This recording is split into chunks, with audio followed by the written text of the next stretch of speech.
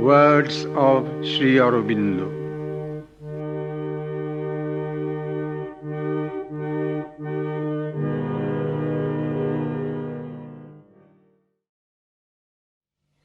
The purpose of avatarhood.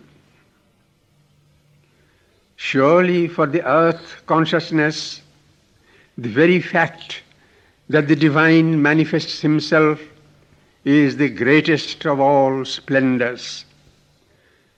Consider the obscurity here and what it would be if the divine did not directly intervene and the light of lights did not break out of the obscurity, for that is the meaning of the manifestation. I have said that the avatar is one who comes to open the way for humanity to a higher consciousness.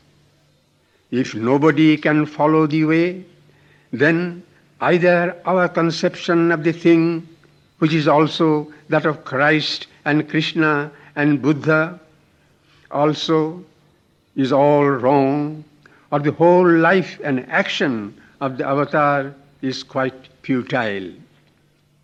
X seems to say that there is no way and no possibility of following, that the struggles and sufferings of the avatar are unreal and all humbug. There is also no possibility of struggle for one who represents the divine. Such a conception makes nonsense of the whole idea of avatarhood. There is then no reason in it, no necessity in it, no meaning in it. The divine, being all-powerful, can lift people up without bothering to come down on earth.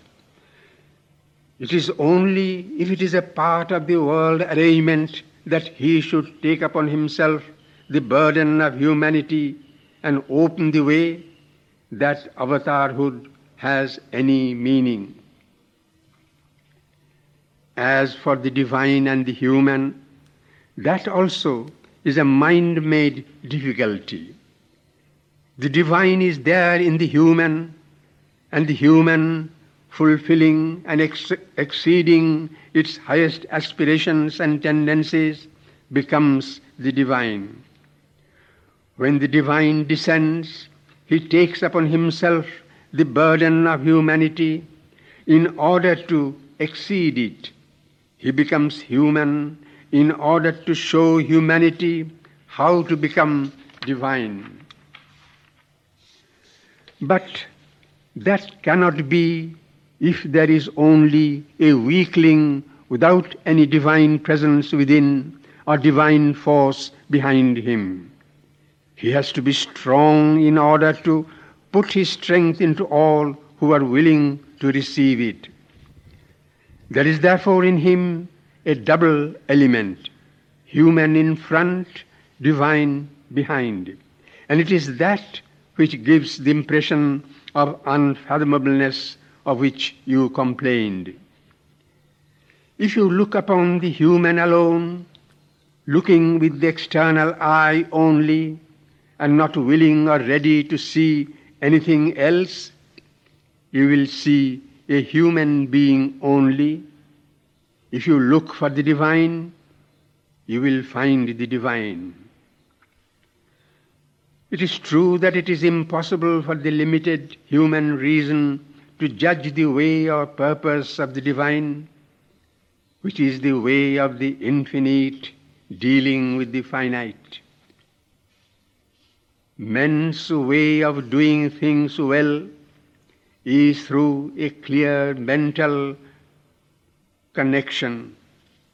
They see things and do things with the mind, and what they want is a mental and human perfection.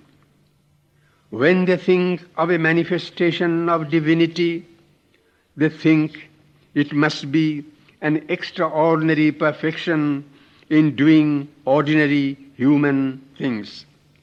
An extraordinary business faculty, political, poetic, or artistic faculty, an accurate memory, not making mistakes, not undergoing any defeat or failure. Or else they think of things which they call superhuman, like not eating food, or telling cotton futures, or sleeping on nails, or eating them. All that has nothing to do with manifesting the divine. These human ideas are false. The divinity acts according to another consciousness, the consciousness of the truth above and the Leela below, and it acts according to the need of the Leela, not according to man's ideas of what it should or should not do. This is the first thing one must grasp. Otherwise, one can understand nothing about the manifestation divine.